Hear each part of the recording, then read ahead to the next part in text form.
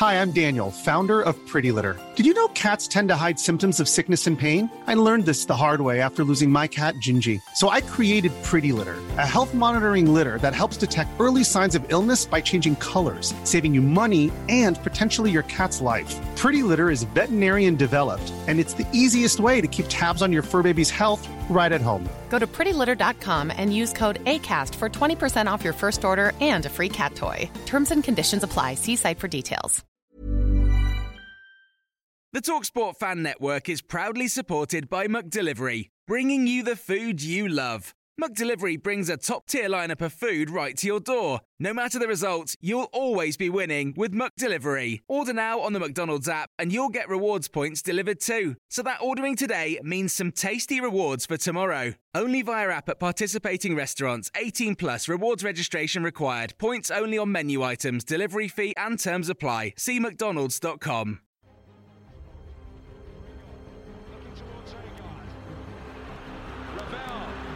Ambitious, but brilliant!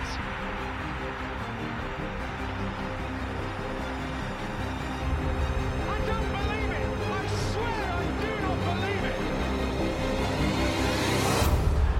And they are back on terms!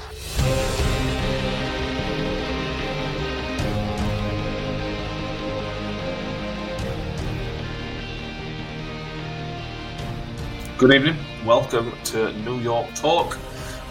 No Rotherham games to talk about, really. But we're still going to have a good go at trying to find some Rotherham-related stuff to talk about this afternoon, this evening, wherever you listen to us. We are live through YouTube, Twitter, and Facebook today, so if anybody's watching or listening through there, you feel free to get involved and comment on any topics you want us to discuss. Ian Brandon's already with us, saying good evening. Good evening, thank you for joining us, Ian. And if you listen on audio, make sure you've subscribed for future episodes. And as we'll mention again, Roll for episode coming up next week or so keep a close eye on that. We have Mick and Danny with us joining us. Thank you for joining us, boys. No worries. Yeah, good evening. Mick from Wales. Yeah, and Mick's in North Wales, so a regular listener. If you're new to us, welcome. If you have been with us before, you will be aware of the issues Mick has had broadcasting live from Wales in the past. So, at least he's not in a car park this time. Well, I do know. It's a pretty car park. It's a posh-looking car park if it's got nice flowers and that. Well, it's got curtains. let's not go any. Let's not delve any deeper into that, shall we? Yeah. No, I think that's covered as much as we can. So we're going to talk about the few international players that have been away. We've got a couple of topics to talk from Twitter on there as well, and it's International Week. If we don't cover everything that there is, with something wrong. International Week. International Week. England have a 5-0 win, and England will qualify on Tuesday. They will. So let's have a look at the internationals. There's only one place to start with the internationals, mate. Chio Ogbene. The feel-good story of International Weekend. Not only is the first African player to play for Ireland, he has now scored a goal for Ireland, and he scored a header for Ireland, mate. Yeah. Brilliant. And I mean, he was playing as part of the front two as well, rather than out wide. It was, right. Yeah. And obviously, I mean, I don't know what minute he came on, something like 60th minute, something like around about hour mark. And he was straight into it. Nearly providing an assist for the hat-trick for the other lad who I can't remember his name. Now. Robinson, yeah. So yeah, good performance. Nice to see. Great to see a Miller playing on international stage. Absolutely brilliant. I know he's only Azerbaijan, Danny, but he did have a good old time causing some right problems some of their defenders. Yeah, I mean, I saw some of the Irish fans saying how fast he was and how easily he beat some players, and it's like, you're just coming to know what we expect from Chio. But no, he's definitely had some lessons from either Woody or Smudge to have an header like that, because he's headed it from about, 13, 14 yards out from goal and smashing the top corner. So, he's been having lessons off somebody. But like you say, he played in a front two when he came on, so that might cause some more headaches for Warney. Like, hang on, he can play in the front line rather than the wings. So we've now found Chio's backup position. You can play as a striker. So now we've got 5 technically, haven't we? Yeah, he played a couple of times last season as a striker, but more deep. He didn't play as far forward as he did for Ireland. But yeah, it's been great to watch the build up to the game. Obviously, because of the story behind it, they interviewed him quite a lot. He speaks really, really well. Mate. It's just fits into that good human beings category. And the more it's one of the people, it says about a lot of our players. The more I listen to him, the more I watch him play, the more I just fall in love with the guy. He just comes across as such a nice bloke, a happy bloke, who's just enjoying what he's doing, isn't he? And it's just great to see. It's fantastic to see, and yeah, lovely bloke, top fella. Yeah. Another international, Shane Ferguson, I don't think came on for Northern Ireland against Switzerland. They went down to 10 men quite early on, though, so I think that impacted them. They got sent off for time wasted in like the 35th minute. They were brilliant. I mean, that is just ridiculous. I don't know what the referee's thinking. I genuinely don't. I assume he's had a yellow card for something prior to that, obviously, because it was second yellow. But I mean, come on. I'm sorry. It's just bizarre, isn't it? We need that ref in our game when Wigan come to town in a few weeks. Oh yeah. I swear we've had this conversation about whose goalkeeper was it when he got booked for time wasting at 36th minute and he kept doing it. Was it? No, it was. I think it was Crew, maybe. Yeah, Crew actually. Yeah, and it's like we were saying, can someone get booked twice for time wasting and be sent off? Well, I'll say Jamal Lewis got booked once for it and then got sent off. But I think it's a refereeing mistake. I think he's gone. I think he's wanted to show. Yeah. He already booked him, and then he's gone. Oh, he's time wasted. I'm going to go and book him. And all Switzerland, was it Switzerland? Mm. Yeah, all their players went, oh, you've already booked him, that's twice. So now he has to send him off. But no, it's a ridiculous decision, to be honest. Yeah. It is. And I think that has impacted Ferguson getting a chance, really. The other international that did play wasn't McCuckin, the international, under 19s, Northern Ireland played, but didn't score. Josh Coyote started on Friday afternoon for the Republic of Ireland under 21s, got his goal. It wasn't a very good standard, Danny. It looked like under 21 football, to be honest with you. But I mean, it's great experience for him because he's an international before he's really a first team regular in men's football. So I think he can just build on that. Like, he's got the match day experience internationally. So if he does get selected later down the line, when he's more of a senior professional, he's more weathered to it, if you like. So that can only be a good thing for Josh, for young JJ. And I think he'll be a fully fledged international soon. I think he's got that bit about him, but the only thing that's stopping him is regular first team football at Rotherham. As soon as he gets that, he's away, I think. Yeah, I think you're probably right. Got some comments here. We've got Big Boys United is joining us evening. Says singles you out, Danny. Yeah, he's my mate's football team. I said to him, how come it's called Big Boys United? It sounds a little bit suspect, that. And he's like, oh, because we're all fat lads playing football. It's like, right, okay, I'll let you off that one. Fair enough. I'll be their latest signing in the summer. Ray Smith is with us. He agrees. Great to see Ogbene score. He bumped into Brex around Thyra Country Park and he gave him full commentary on the depot at Hillsborough. A joy. It's brilliant. Cian Benson's with us as well. Let's see what this is all about. Nice to have you with us, Cian. I hope you enjoy it. Ian Bradley agrees that JJ is going to be a star, whether it's with us or not remains to be seen. Let's hope it is with us. Let's now move on to from internationals. Unless you have any other international, Rotherham-related internationals, there much more to cover, is there? No. Cool. We need to recover the Grig chat we had last week, don't we? Yes. Our understanding was there was no recall clause. The Paul Davies article came out a few hours after we finished recording. And it turns out there is a recall option in there, mate. And apparently Sunderland insisted on that. Yeah. For me, I don't really get it. If you're going to loan a player out like we're going to be roughly there. I'm not saying we're going to be top spot, but we're going to be in and around the playoff picture. So the only reason you would put a recall clause in is to call him back to hurt us. Why would you loan him out to us in first place then? Well, because first of all, we're little old Rotherham, aren't we? So we're never going to do out. And they're a massive, huge, enormous, stupendously massive club. So, how can we ever have any impact on them? But just in case that we actually do, then they'll put that recall clause in there. I've thought about this since we talked about it on the last podcast, and if we are anywhere near that top 6 come January, they will recall him. I don't see how there's any doubt about that whatsoever. That, in my view, I hope I'm wrong, but I think they will recall him, and I would also go as far as to say we will not buy him.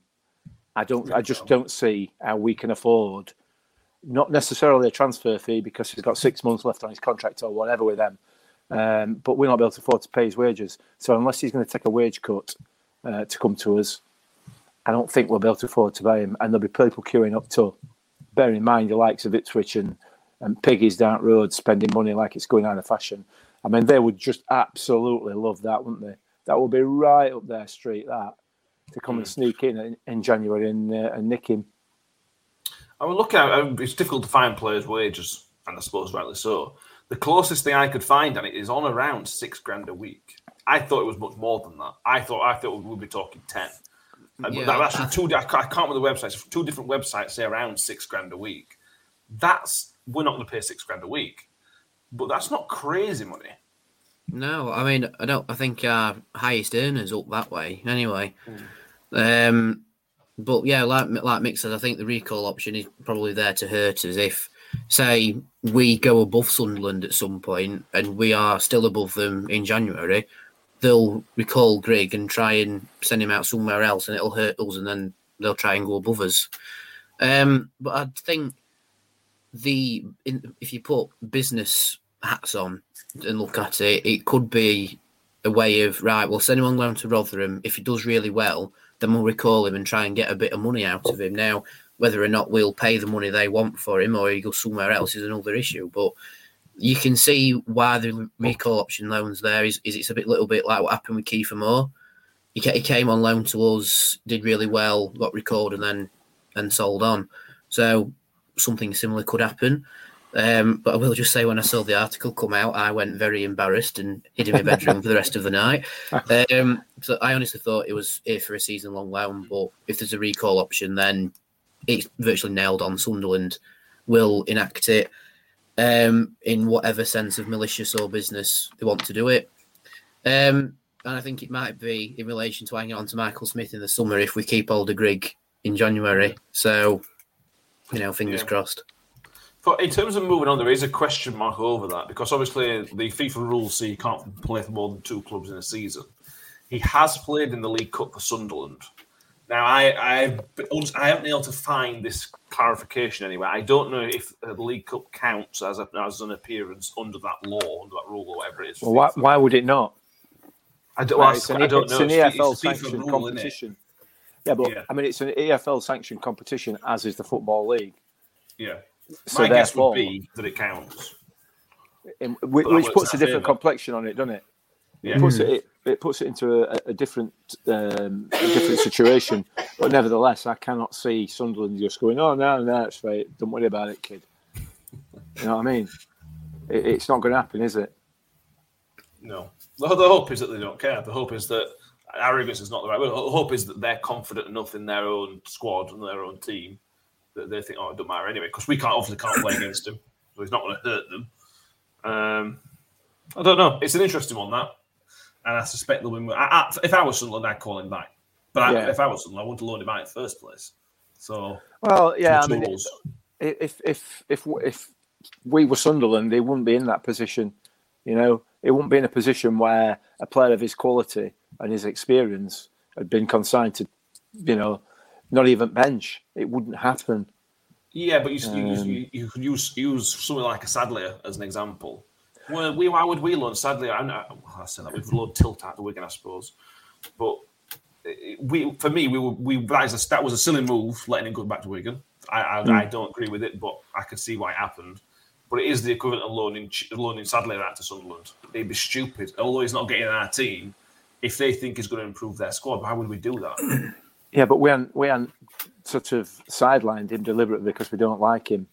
We're not saying Kieran Sadlier don't fit our club ethos or whatever it is. You can go and train with juniors, kid. That's not what's happening here. Which it appears is what happened with Will Grigg at Sunderland. I don't know whether it did or not, but it certainly didn't fit into their plans in any way. Don't know. We'll have to wait and see. But like you said, that issue of playing for two clubs in one season does become a problem for Sunderland. Now they've done that, they may have shot themselves in the foot a little bit there, or they may just recall him and sit him on bench. It doesn't seem well thought out from Sunderland, Danny. we might have misread something somewhere, based on the situation. It could have something to do with the Doncaster deal as well, because I've heard that Grigg was meant to be going to Doncaster on a 3-year deal, and they were ready to go with that. But he's come to us on loan. Now, whether or not we want him on loan because it's reduced wage that we have to pay, or we wanted to take him on loan to have a look at him first. And then the only reason Sunderland have got the recall option is if we want to take him on a permanent, they can say, right, we'll take him back in January and you pay us the fee for him. That could be it, and it could be we could be looking too much into the malicious side of it. But you never know in football, really, do you? But like you say, with the with it like being cup tied and club tied, you have to look at when we loaned Tilt out the first time to Wigan. We recorded him in January, and he was on the bench for the FA Cup game against, was it Everton?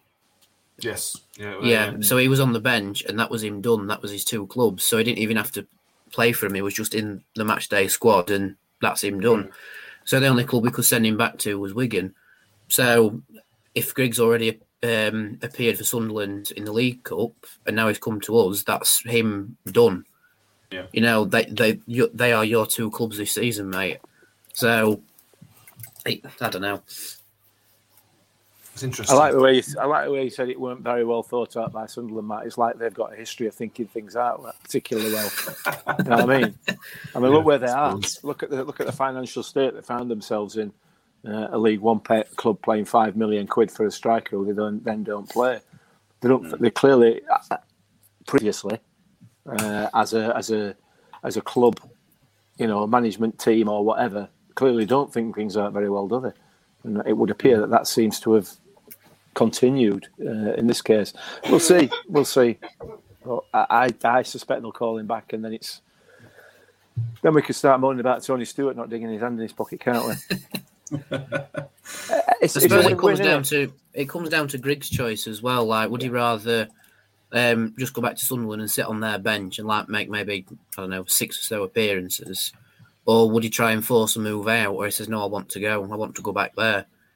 There is a little bit of player input that can happen to the point where if it comes to extremes, he could actually go on strike against Sunderland if they recall him and then just choose not to play him.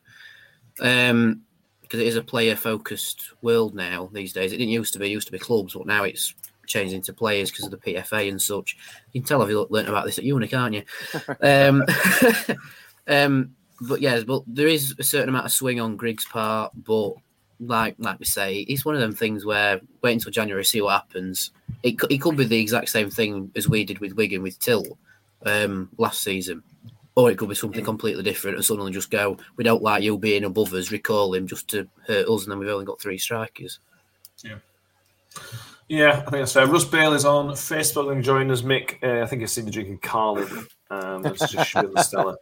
I'll be honest, I'm surprised you're drinking Carling. You don't know where Carling. Well, it's because it's all that's left in fridge here, that's all. Otherwise, I won't be drinking it. It's like I might as well. It were a toss-up between that and that. And the difference in taste is minimal, to be honest with you, but there you go. Russ Bale with us on the Grigg situation. So you can't see them recalling Grigg. I think both wanted rid of each other. They're able to bad egg up there, apparently, but still their player. And we'll be interested to see how we both be up amongst it later on. But while he's here, let's hope he gets the goals and worry about later. Yeah, absolutely. Yeah, I agree. We've got a couple of comments. We're going to go through some sort of different topics before we come back to Rotherham. We're going to have a sort of mini-season, not a review, but look back at the 11 games we've had so far. This is a touchy subject, Mick, but let's drill down in it. Now, this is a big story from Ireland. Callum Robertson, who scored the 2 goals in Azerbaijan, has been refused the COVID vaccine, which is obviously well within his rights. Ian Bradley asks, should he be allowed to play for Ireland? Now, the issue for me is, get your vaccine, don't get your vaccine, and you do your own research. This puts issues on travel, doesn't it? Really, other countries have different rules. It is potentially he's got into Azerbaijan, obviously, but he is, from a footballing point of view, he is putting himself in a bad situation. That's all we need to talk about, really. Yeah, I guess, and is he putting his teammates in a difficult situation as well? Because if everybody else has been jabbed and he hasn't, he catches it, there's more chance.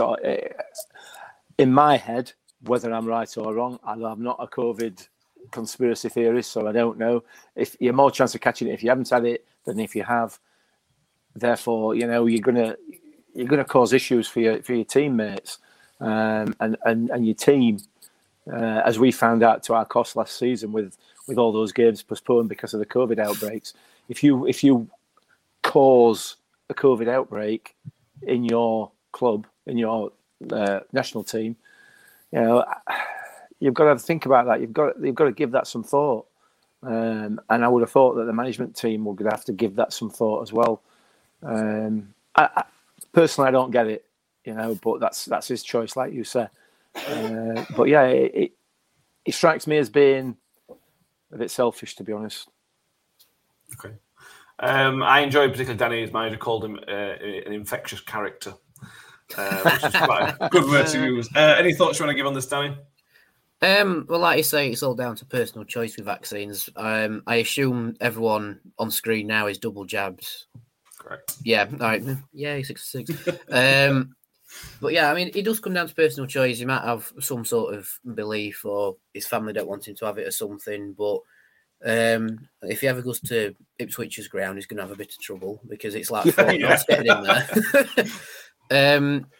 But yeah, it comes down to personal choice. But like Mick says, you are more likely to catch it if you haven't had your jabs, and it's more likely to affect you in a more severe way. I suppose I've got a bit of knowledge on my side because my uncle works in pharmaceuticals and used to work for AstraZeneca.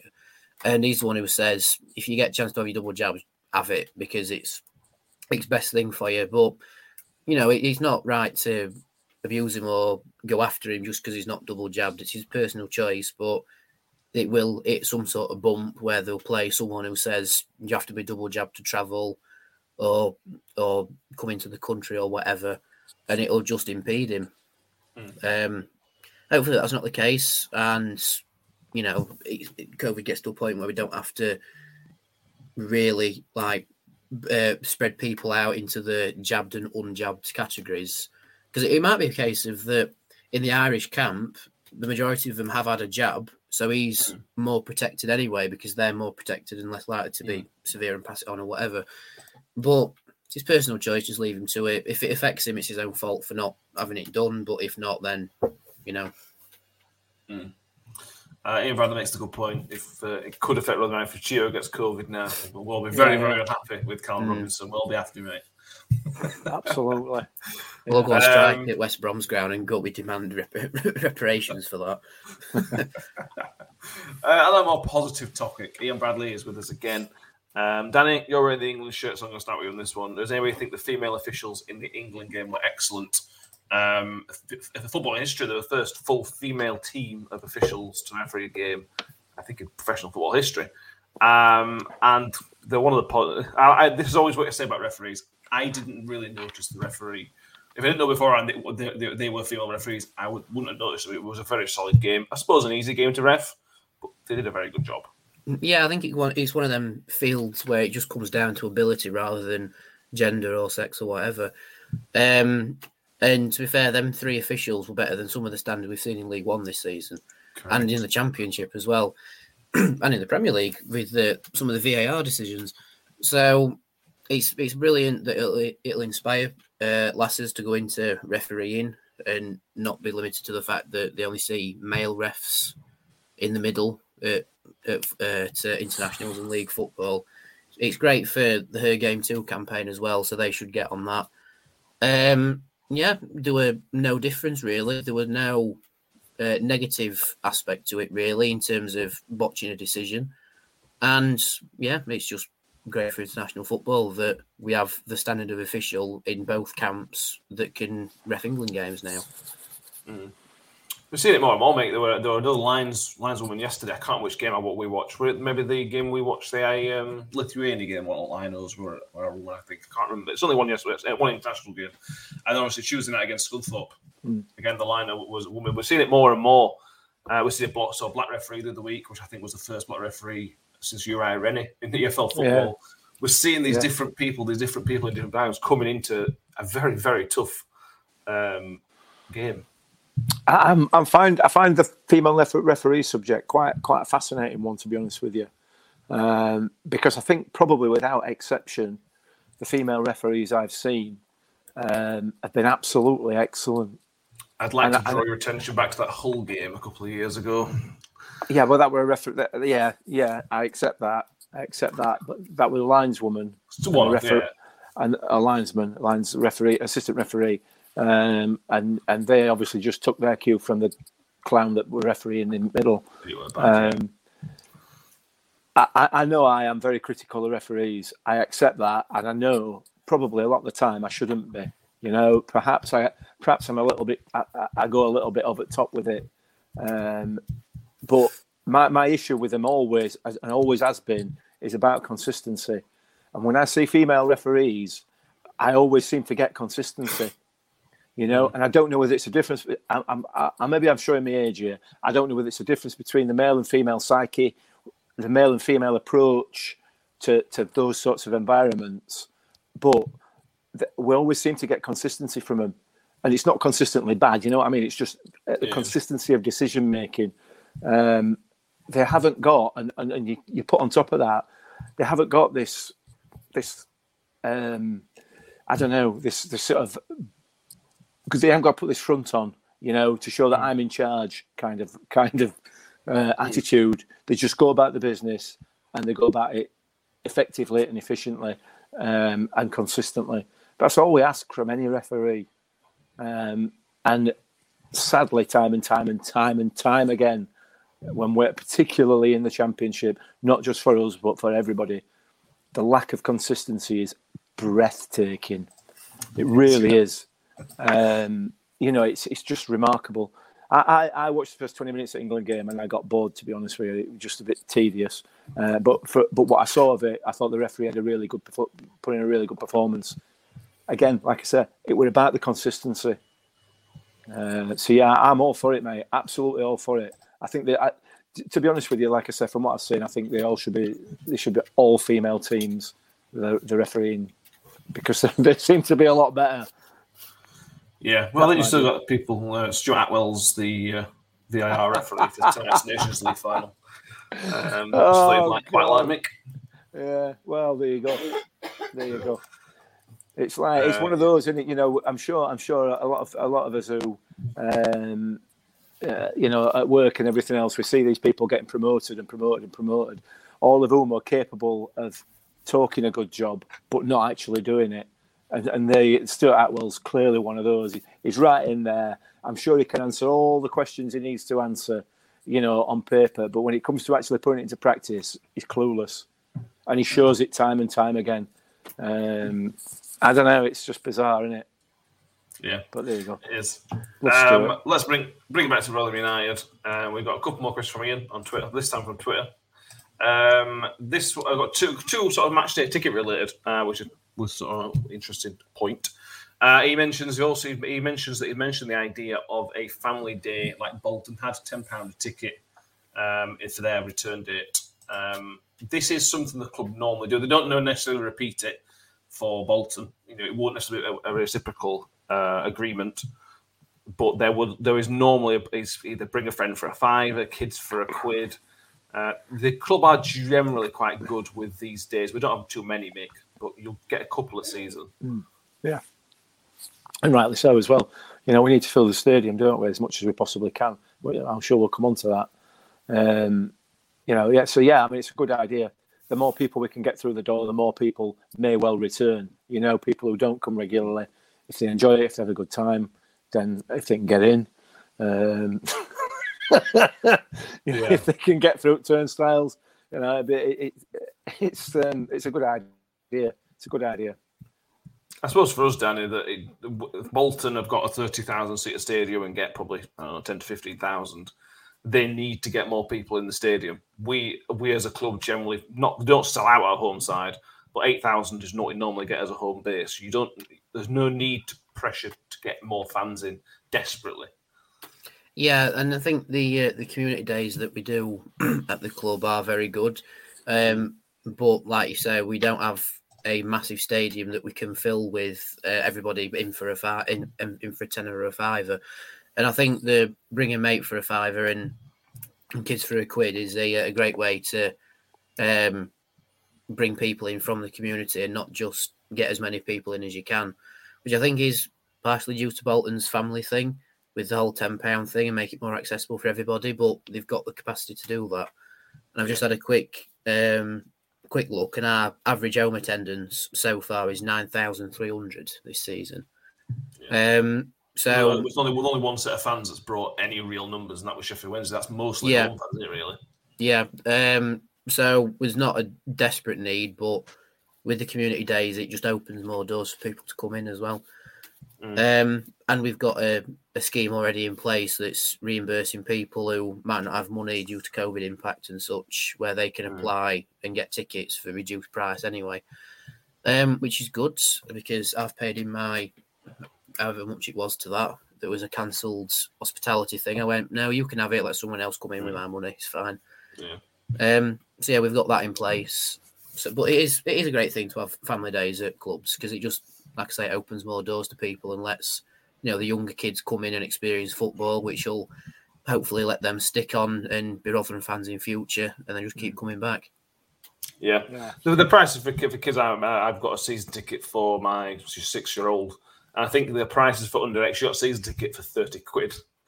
And that's brilliant. You can't argue with that. If you don't come for half at games, it doesn't really matter because it's only 30 quid and she's going to come to some games. So I think there are a lot of positives. And bear in mind, we don't charge 26 quid like Cheltenham do. I think there's positives from that point of view as well. Ian Bradley with another suggestion on Twitter. He wants to know, he thinks maybe we should have some more flexibility.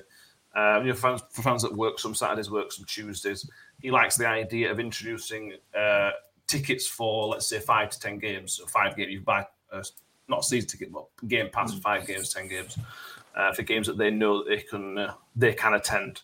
What are your thoughts on that? I think it's a good idea. Anything that allows people to get a little bit of a discount, but also put some money back into the club, is a good idea. And obviously, we buy season tickets, and in the main, they're able to get to every game. But some people work weekends and aren't able to. So yeah, I can see that. It's about the club has got to strike a balance, haven't they? They've got to make a profit. They need to bring the cash in. That's the first thing.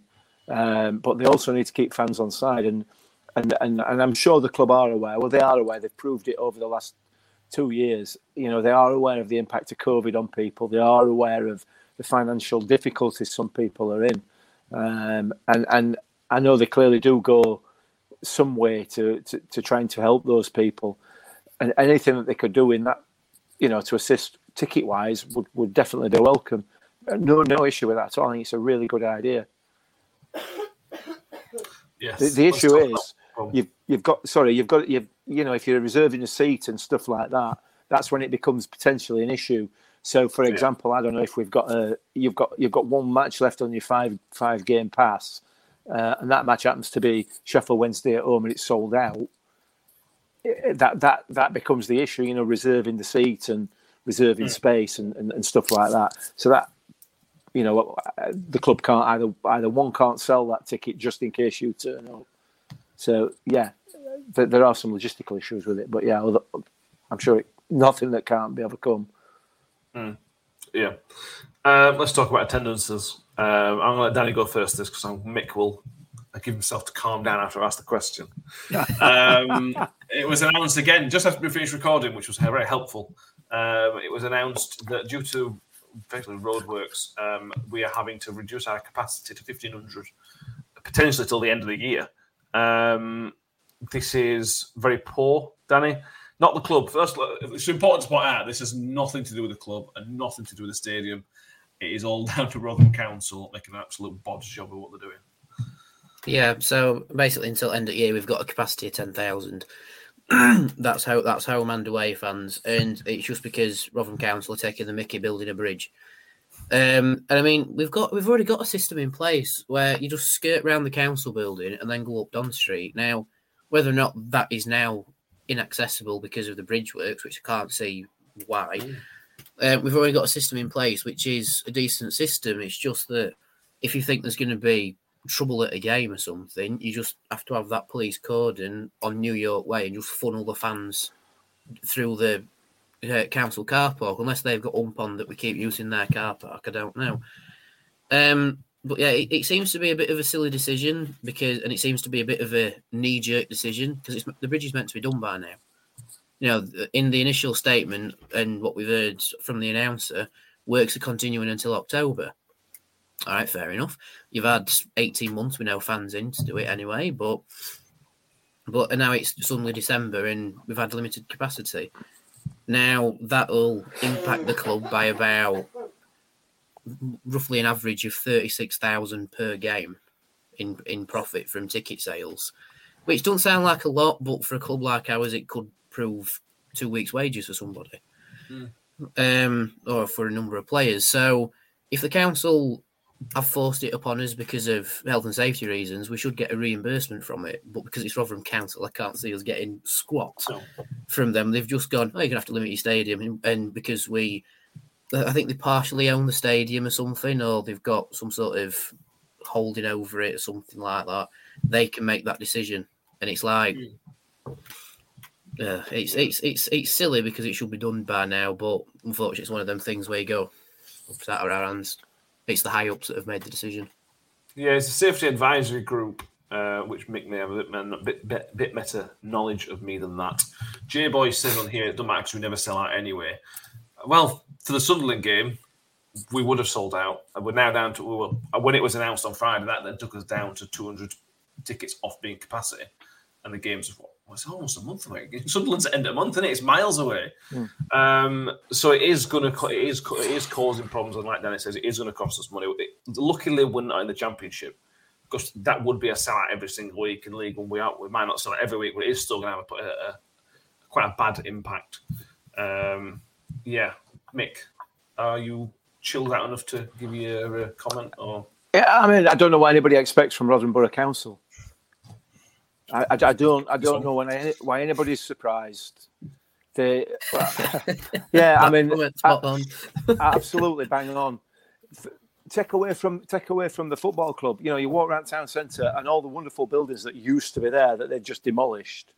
They seem to be on a. I don't know. I mean, there's all sorts of problems, council wise anyway. But let's stick with Rotherham United.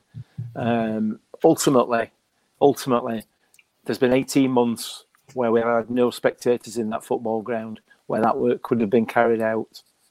And they've waited and waited and waited until the football ground opens again, and then they've started the work. What work is it exactly? So we don't go that way. I have no idea whatsoever. It's just a joke, but then the council are a joke, aren't they? But, you know, they've been in power for too long. That's the problem. You know, and it's about complacency, isn't it? They know that whatever happens, they will be in power come the next election, local elections, whatever. They know that that's the case, so they can just do what they want, and they do what they want.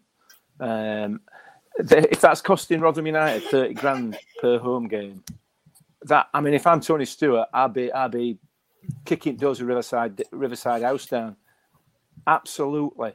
Because that is absolutely outrageous. But what do you expect? Like I said, and then when you start talking about safety advisory groups, as soon as you start getting into that world, they were absolutely scared senseless. They are scared senseless, these public bodies, because if the wheel comes off, they will get sued. They'll be in paper for a start, and they don't want to be in paper. They don't want to get any bad PR. They're not bothered about football supporters giving them a bit of jip. That's not what's relevant. It's not important. What's important is that they don't get any bad PR nationally. particularly for Rotherham, for obvious reasons. But yeah, I mean, it's a joke. It's embarrassing. But I don't know what anybody expects. I don't know why anybody's surprised. I'm not in the least little bit surprised that Rotherham Council have made a mess. Makes absolutely no surprise whatsoever. Useless. Yeah. Okay. J-Boy also mentioned this is a very good point. To me, 1,500. He says to me also 1,500 is quite minuscule. What difference does it make? There's still 9,000 or 10,000 fans leaving the stadium. Yeah, absolutely. Because half of them wouldn't be leaving that way anyway. So you're probably saying you're making a difference of 700-ish fans because of the way that people leave. It doesn't make any sense. I just want to know what dire circumstances change where suddenly we need a stadium limit on it. You know, it's like they've already started they've already more or less put the new bridge in or taking the old one up, whatever it is. And granted, there is a bit of heavy machinery there, but it'd be interesting to see what the big difference is between the last home game against Wimbledon and the next home game or the Sunderland game. And if I can see no difference, because I walk that way anyway, if I see no difference and people can see no difference on the vlogs that go up, then why have we got the stadium limit on it? And as well, it's like, yeah, all right. If we've got a big crowd in, why not just keep the home fan, the away fans back a bit? You know, it doesn't seem an issue for other stadiums just to go. If you're in the such and such stand or Sunderland fans or whatever, can you just wait behind 20 minutes until we shoo off a few home fans? If you're expecting an explanation from Rotherham Council as to why they do something or why they make a decision, then you need to just have a quick word with yourself, Danny, because that's not going to happen. You know? I expect too much. That's what it is. Yeah, to expect something like that is just ridiculous. I think there is some issue in terms of holding supporters in the ground. Some legal issue in terms of... It's technically you're breaking the human rights. It's by false imprisonment. It's false imprisonment. Technically, legally, you're falsely imprisoned. By law, it is false imprisonment. So does that mean when I went to Sheffield United when Sheffield United played Port Vale away with my dad, they held 4,000 fans back within the grounds of the stadium, so we weren't out in public space. They held us back whilst they shooed off the home fans. Was that against our human rights then? I think it probably is, but it's a technical one, isn't it? You know what I mean? And the reality of it is it reasonable? Is it a reasonable request? Well, yeah, it is a reasonable request, but somebody could, if they felt so inclined, you know, try and stick one on you, and then you're into all sorts of cash, aren't you? And it's things like that organisations like Rotherham Council are absolutely desperate to avoid. They don't want any of that because somebody will get into trouble. I'm telling you, we need a bridge from the south stand that goes over the river to the other side of town, so you can just shoo away fans that way. So there's no confrontation with home fans at all. Yeah, they do. J-Boy mentions, like you also mentioned there, Rotherham fans get held back when we play Sheffield Wednesday away. It happens a lot. We've never done it at New York because of what we've just mentioned, but it still happens at other clubs. I don't quite understand the difference, but this is beyond our pay grade, really. B. Wokup mentions what's it like for Portsmouth game. Portsmouth will bring a reasonable amount. They won't bring 2,500, but they'll bring a 1,000 or so, I would have thought, especially in Wales Bell. We'll be there probably. So looking forward to that. Let's bring it back. Let's talk about some football for the last 10 minutes of the show. Let's have a mini review of the first 11 games of the season. Did a bit of research today, and as best I can tell, this is our best start to a third-tier campaign since 1980-81, Mick. Which that season didn't have too bad, did it? No, all right. That season it weren't too bad, were it? Weren't too bad. A dodgy owner, but apart from Anton in his first fur coat. It was 2 points a game back then, but equivalent. That season was 1 point ahead of where we are now, so that was Yeah. And look, we've got a squad that has the potential to be almost as good as that squad. So but there's going to be ups and downs, isn't there? We're going to lose 2 or 3 on trot at some stage in the season, more than likely. And then Knives will be back out again, and then we'll win 2 or 3, and then Knives will go back in again, and and then come May we'll know what's happening. but it's been a really, really good start, a really positive start. Not necessarily just even putting the results to one side, because to be fair, we've had some good victories, but the results have been a bit mixed. To be fair, we've had some clean sheets, but we've also had some poor results. But performance-wise, pretty much, with the exception of maybe a couple of games, the performances have been on the nose. And improving game on game as well. So for me, it's been a really, really good start. Really good start. Yeah, no, as probably only the Fleetwood game, Danny, is the one that sticks out as like a sore thumb. That wasn't a poor performance. Other than that, even the Wednesday game, we played pretty well, and 2-0 probably flattered Wednesday by a goal. So there's been one bad performance in 11 games. If you keep that up for the season, that's going to get you promoted. Yeah, and like you say, the Fleetwood one only sticks out, and it's also the only game that we've lost that we've scored in, because we lost 1-0 to Wigan and lost 2-0 to Wednesday. But I think the Fleetwood game is just a natural blip that all clubs have in a football season. You always have that one result that's like, how did that happen? And like you say, the Wednesday result, it probably flattered them, and maybe a goal would have been a bit kinder, because I think on the day they just edged it. They didn't really make us look like the lesser team, because we played really well. It's just that I'd say they edged it in front of goal anyway. And then the Wigan game, you can't really comment on a 96th minute winner when it should have really been a 0-0. But anyway, but I think the response to the Fleetwood loss is something that might define our season, because since Fleetwood we haven't lost. You know, we've lost embarrassingly and then gone unbeaten for 5 games. Granted, 2 of them, one of them was a bit of a touch and go draw against Crewe, and then a good result against Lincoln, in which were a draw. But if we can maintain that mindset of, if we lose where we haven't played at our best, and then still go on and crack on and improve on that and get results out of it, that could push us higher up the table. But unfortunately, if you take away the draw, if you turn the draw against Crewe into a win and turn the Wigan loss into a draw, we'd be top at league. So that's fine margins of football right there. But again, fine margins of football, and how it twists and turns, we've beaten the team that is now top at league, and we are their only defeat this season. Yeah, we'll talk about this. You know, when we played Wigan at Plymouth at the start of the season, Mick, first game of the season, we won 2-0. It was one of the most comfortable games of the season. I am shocked that Plymouth are since then unbeaten and now find themselves top of the league. I don't know if that's we can only take positives from that, can't we, really? Yeah, you're probably not as shocked as their supporters are. I don't know. I mean, yeah, you could do, I suppose. That was the first game of the season, you know, and there's very little gets proved in first game of the season, is there?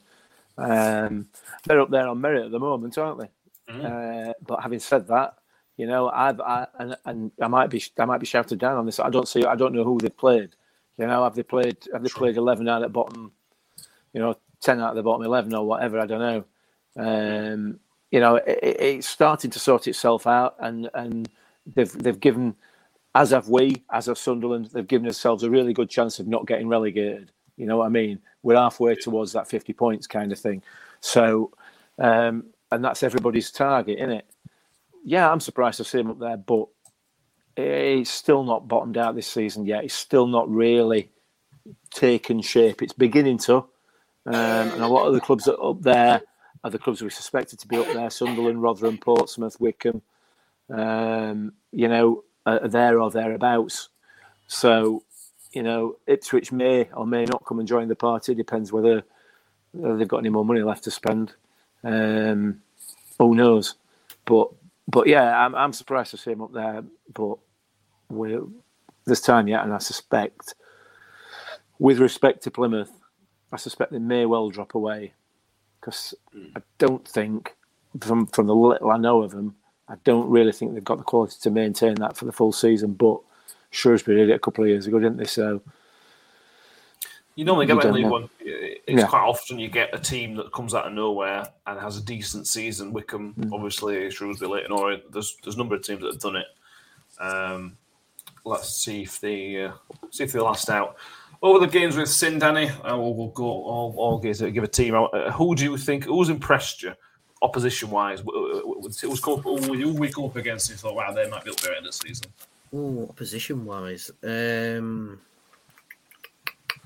just having to scroll through results. I think, like we've already said, Plymouth's a bit of an outlier because we beat them 2-0 and now they're top of the league. Wednesday, you can't really speak highly of them on the Rotherham podcast, or else I'd get clipped and put on their Twitter. I will say Bolton. I thought they were the best team we've played so far, but at the same time, the scoreline makes it seem it were very comfortable with the 2-0.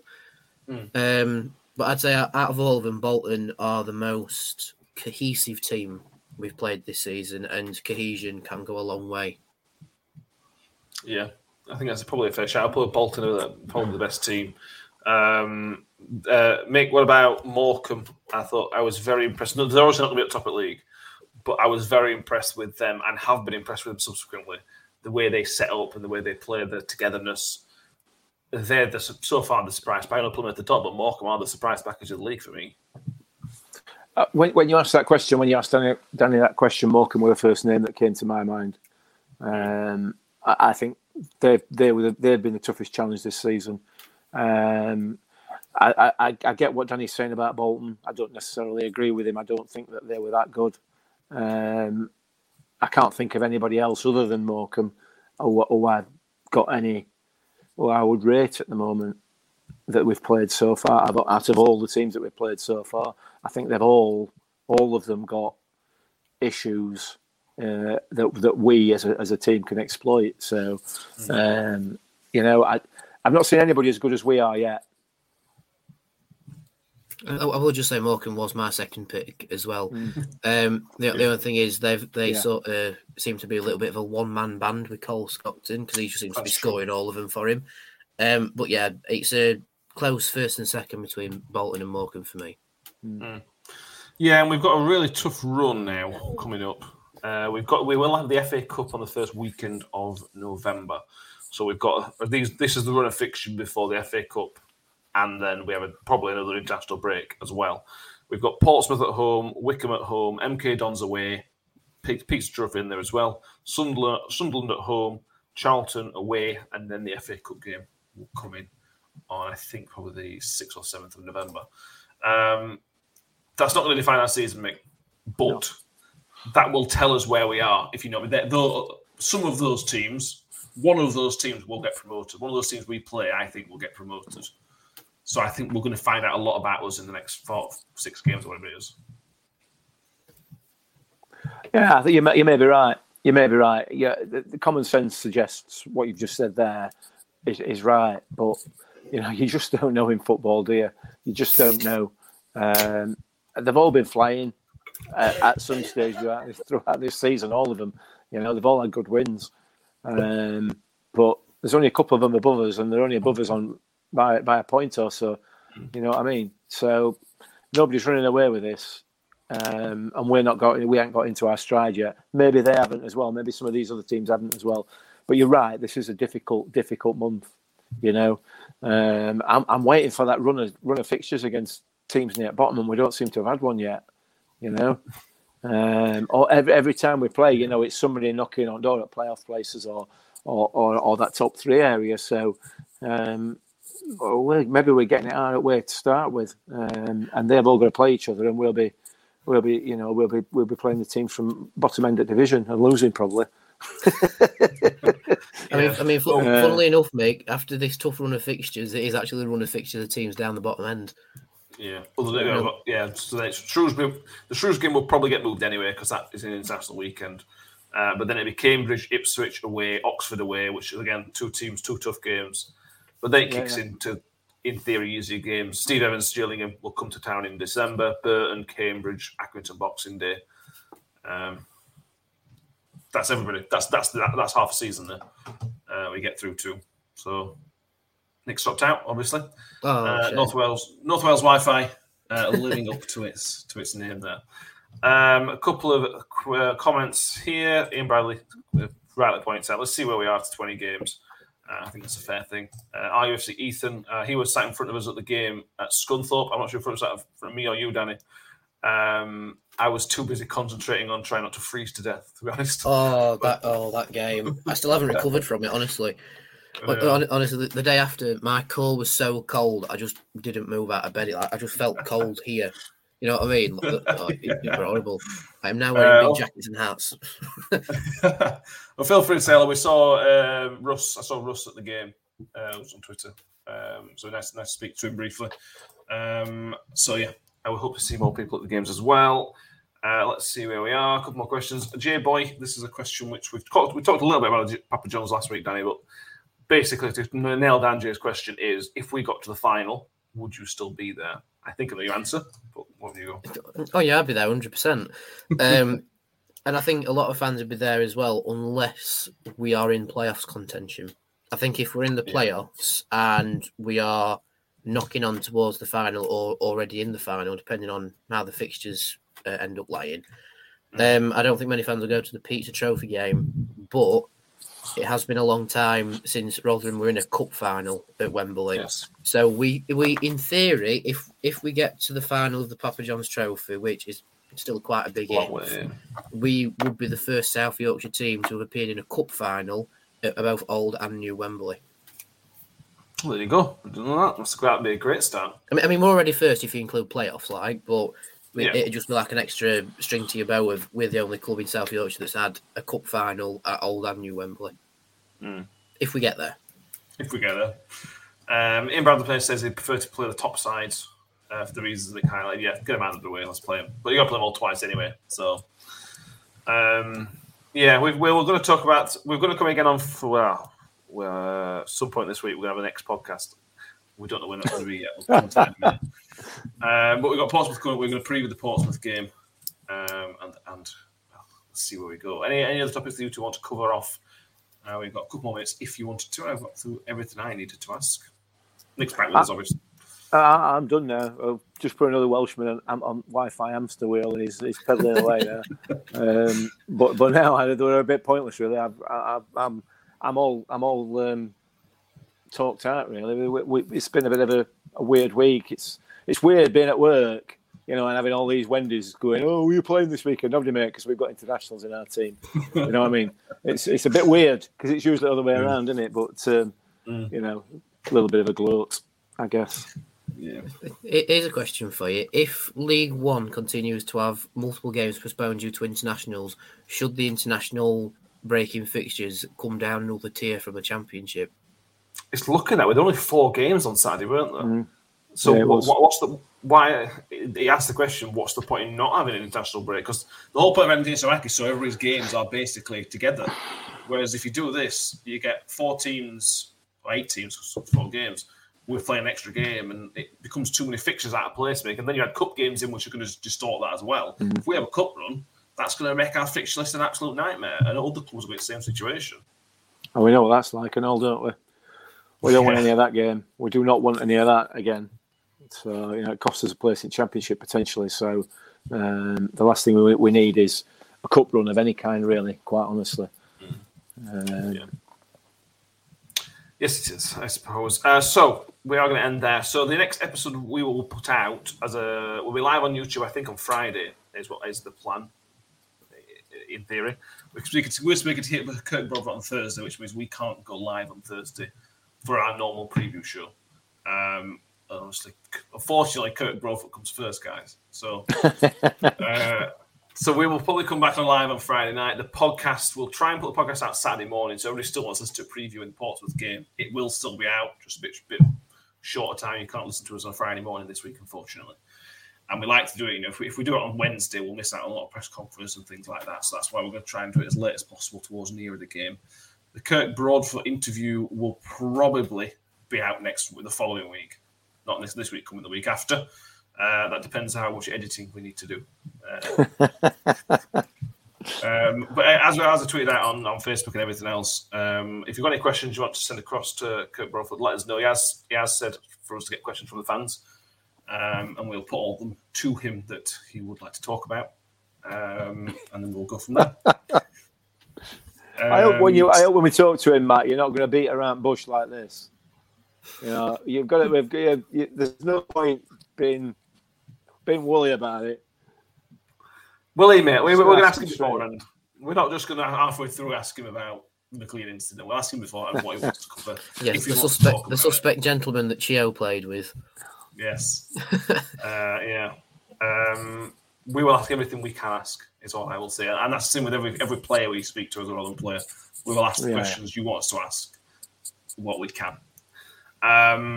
So, thank you all for watching. If you're all watching on YouTube, make sure you subscribe and like the video. If you are on iTunes, Spotify, wherever your audio listening habits are, make sure you've subscribed. And if you can give us a 5-star rating where applicable, please do, because we do that makes us look pretty good. Thank you.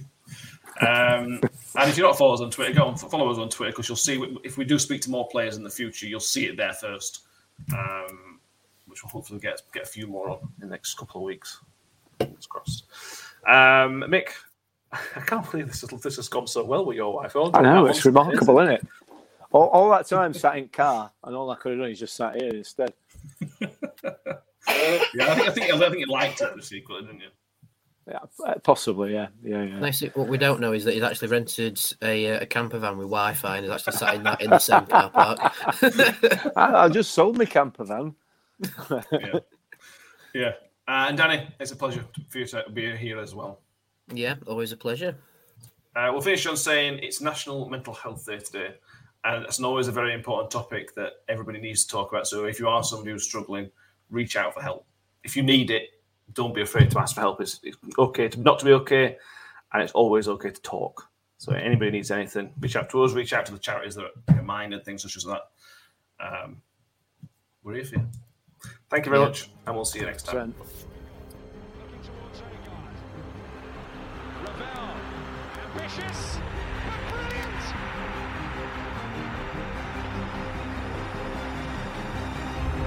I don't believe it. I swear I do not believe it. And they are back on terms.